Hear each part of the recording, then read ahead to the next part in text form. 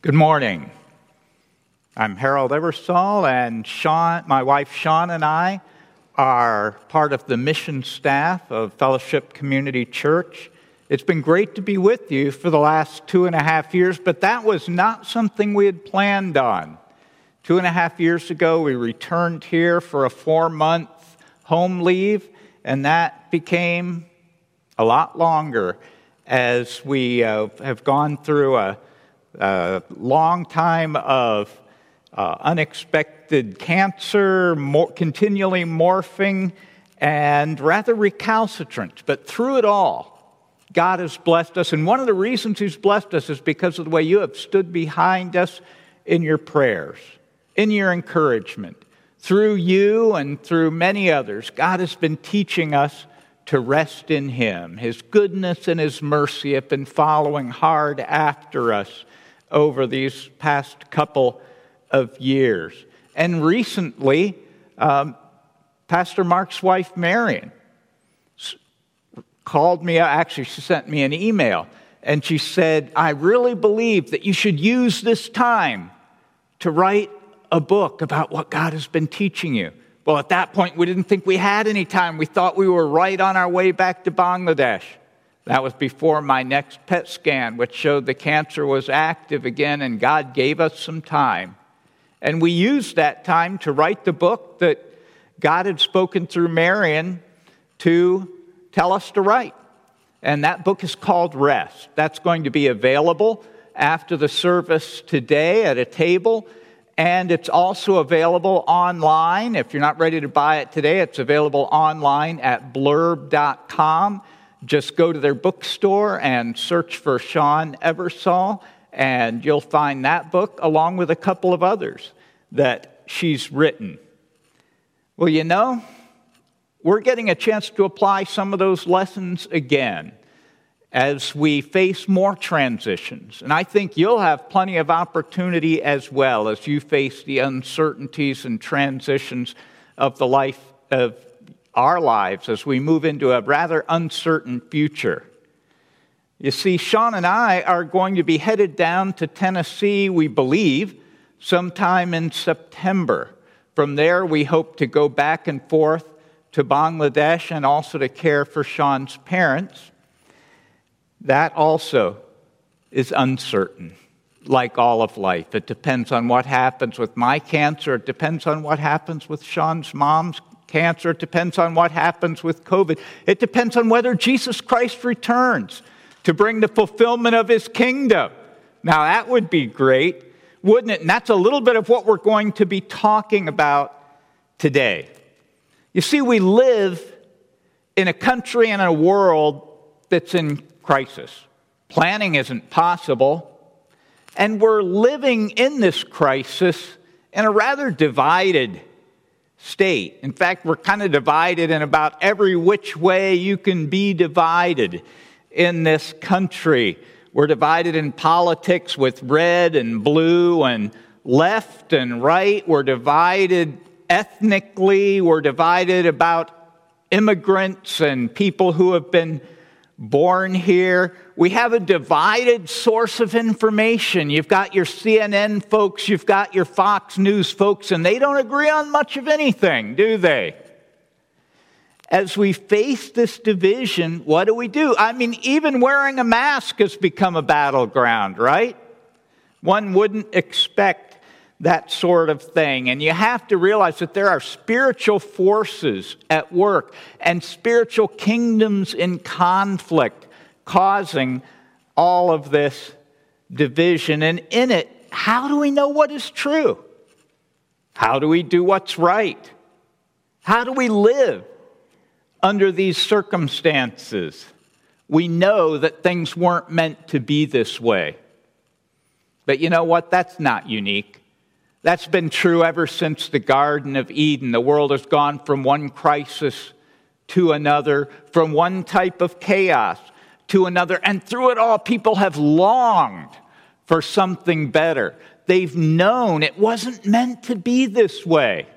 There's a long-standing legend, a myth, the myth of Camelot with King Arthur, a good king who would do what is right and would lead in a good country, a country where there's justice, a country where there's mercy.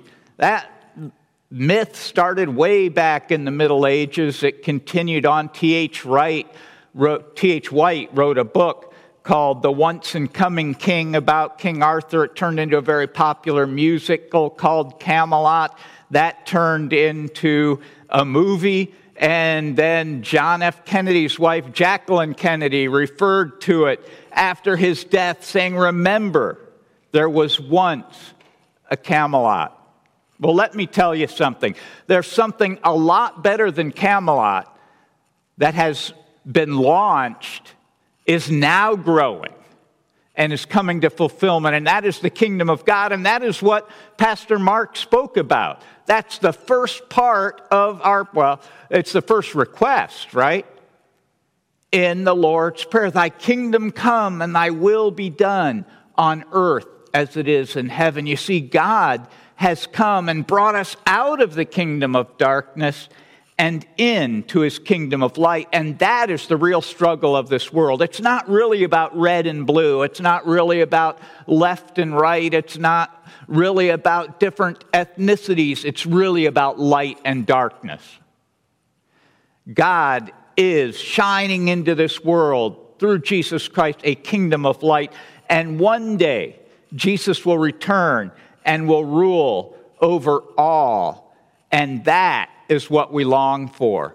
That kingdom is what we are to seek. God has told us, seek first the kingdom of God and his righteousness, and all these things will be added to you. There won't be a need to worry. There won't be a reason to fight, because Jesus Christ is ruling over all. But you know what? It's not real easy to see that right now, is it? You look around and you don't see Jesus ruling. But he is. And we can see a little bit more about that from his parables of the kingdom in Matthew 13. We're going to look at one of them now, Matthew 13, 31 to 33. It's crucial, if we're going to seek the kingdom, that we would be able to recognize it when we see it. It's not that good to look for something and not know what you're looking for. That's what we want to think a little bit about today. Jumping off of Pastor Mark's sermon on praying, "Thy kingdom come," so that we can learn to recognize it, be a part of it, and live it out. Matthew 13, verses 31 to 33. Jesus told them another parable. "The kingdom of heaven is like a mustard seed, which a man took and planted in his field. Though it's the smallest of all seeds, yet when it grows, it becomes the largest of garden plants and becomes a tree, so that birds can come and perch in its branches." He told them still another parable. "The kingdom of heaven is like yeast that a woman took and mixed into about 60 pounds of flour." Now that would be a big loaf of bread, wouldn't it?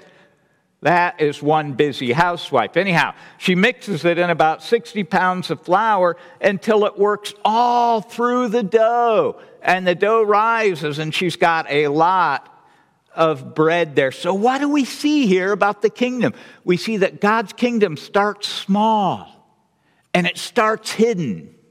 And then it grows, and it grows.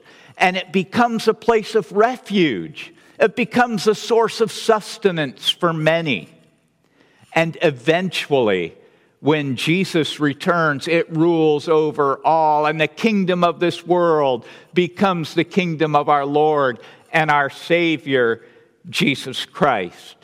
We see a little bit of that paradox, the something starting small and hidden, and then growing, and then becoming world dominating.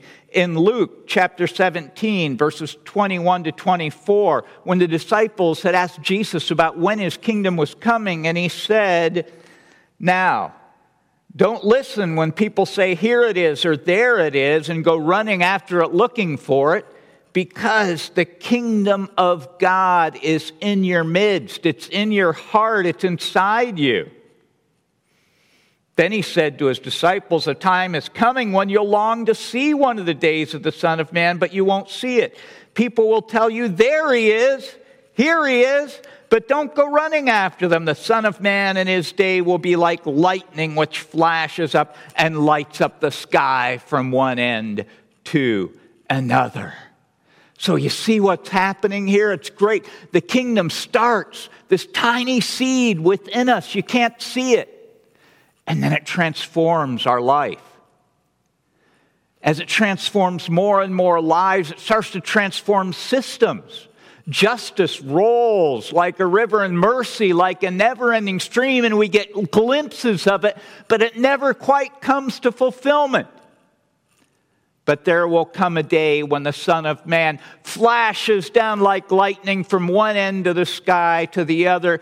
Every eye will see him, and he will come as the conquering king, and justice will indeed roll like a river, and mercy will pour out as a never-ending stream, and something a lot better than Camelot ever was will be here. A truly good king will rule over a kingdom of righteousness. And that is how we recognize that kingdom of God. That is what we look for. That is what we long for. And that is what we identify with. You see, that kingdom, we're a part of it. We're citizens of it. Philippians chapter 3, verse 20 says, our citizenship is in heaven, and we eagerly await a Savior from there. The place where God rules. We don't have to mess around with Republican presidents and Democratic presidents and dictators and this, that, and the other. We've got a real king. We've got a true king. God rules. And we are citizens of his kingdom.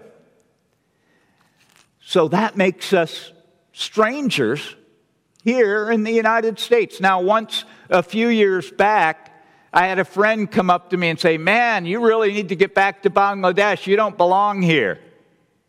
Well, that's probably true. But I've got a secret for you. None of us belong here. We are not at our core Americans, or whatever race or country you may belong to. At our core, we are children of God. And that is amazing. You see, Paul put it this way. He said, in Christ, you're all children of God through faith.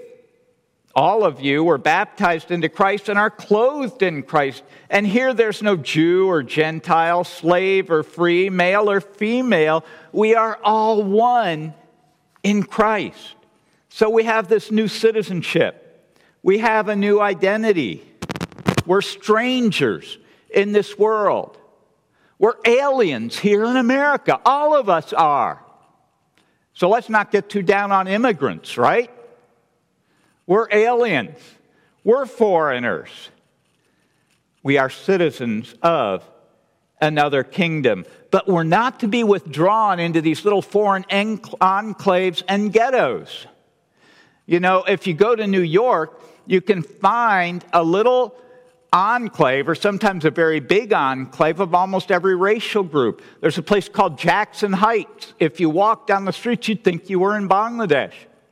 There was an apartment complex near where Sean and I lived a while back, and that had 23 families from Chittagong in the apartment buildings there, and it felt like you were in Bangladesh. But God did not call us to totally withdraw into a foreign enclave and be a part of this country, this world in which we find ourselves.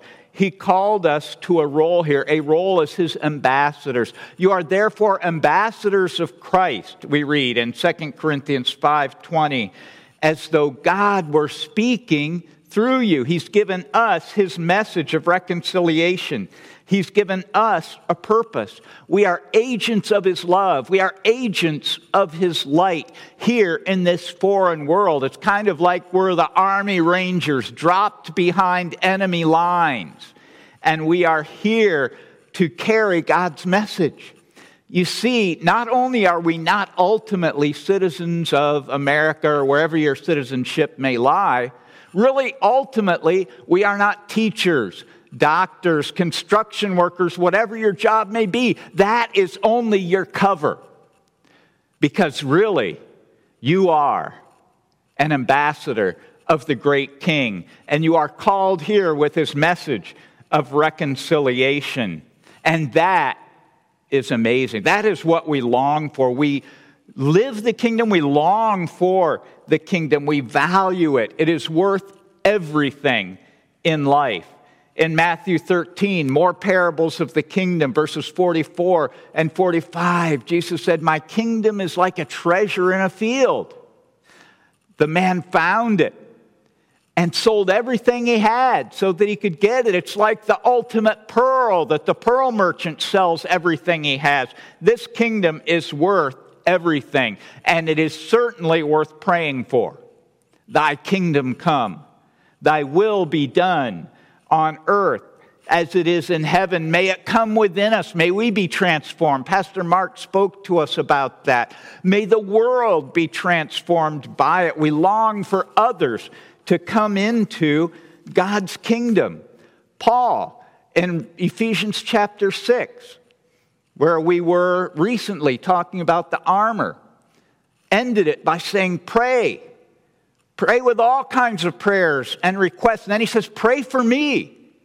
Pray as I present the gospel. Pray that I would present it clearly and boldly. We pray for the spread of the kingdom. It says, be alert.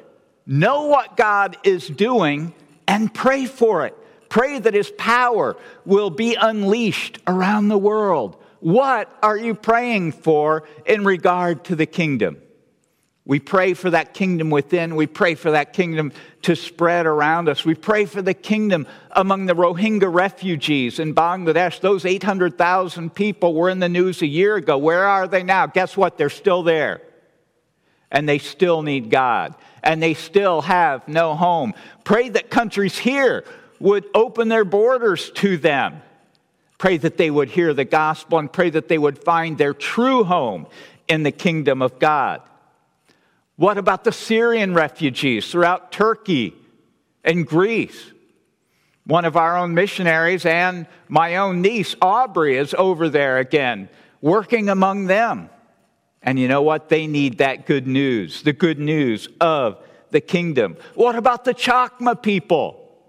A totally Buddhist tribe that has just begun to hear the good news. And in Bangladesh, we've been able to start a couple of new education and outreach centers for them. They're in desperate need of the news of the kingdom of Christ. There are limitless opportunities to pray for the kingdom. I would urge you to adopt one or two at least. Find out about them. The kingdom is spreading. It's spreading in America. When you watch the news, don't get all bent out of shape. Don't get worried about those people on the right or all those people on the left. Pray for them. God's kingdom is coming. Pray that they would be transformed. Pray that our country would be transformed. Pray for the return of the King.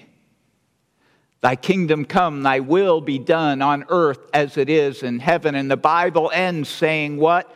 Come, Lord Jesus. And that is a wonderful way to pray for the consummation of the kingdom. But until that day, we live for the kingdom. We live transformed by the kingdom. We don't live like the people around us. We're citizens of that new country, that new kingdom. And we have a new king. We have a new master. No one can serve two masters. Either he'll hate the one or the other.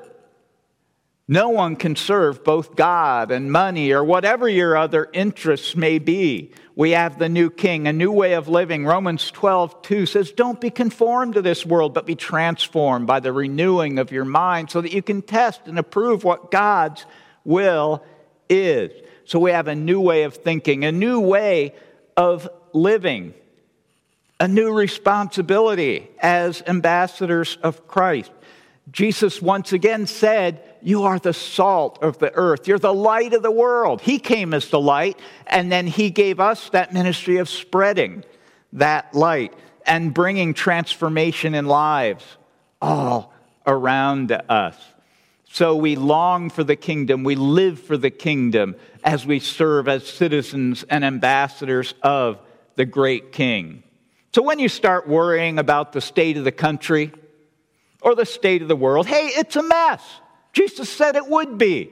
In this world, you'll have trouble, but take heart. I have overcome the world. Remember the real story. You're not going to get it on CNN and you're not going to get it on Fox. You're going to get it right here in God's Word. There is a better kingdom, and God is building it, and God wants to use us. And He is using us as He builds His kingdom. It grows within us. It grows around us and grows through us. And seeking that kingdom changes everything. We have a new identity.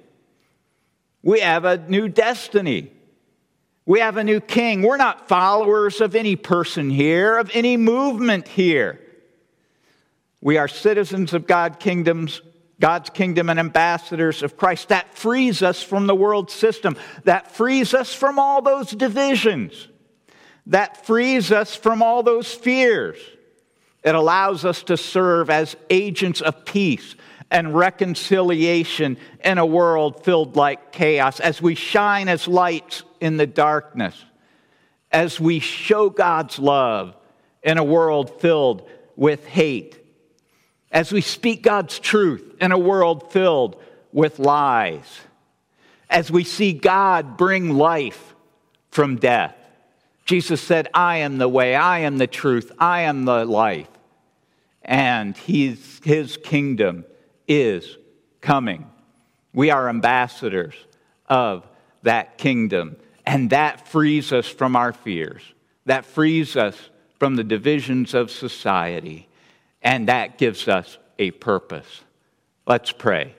Oh God, we pray that your kingdom would come. We pray that your will would be done on earth as it is in heaven. We pray that that would be true in our lives. We pray that that would be true in the world around us. God, free us to serve you. Free us from our fears. Free us from our divisions. May we serve as agents of your reconciliation, as agents of your love, speaking your truth in a world that desperately needs it. Oh God, may your kingdom come. Even so come, Lord Jesus. Amen.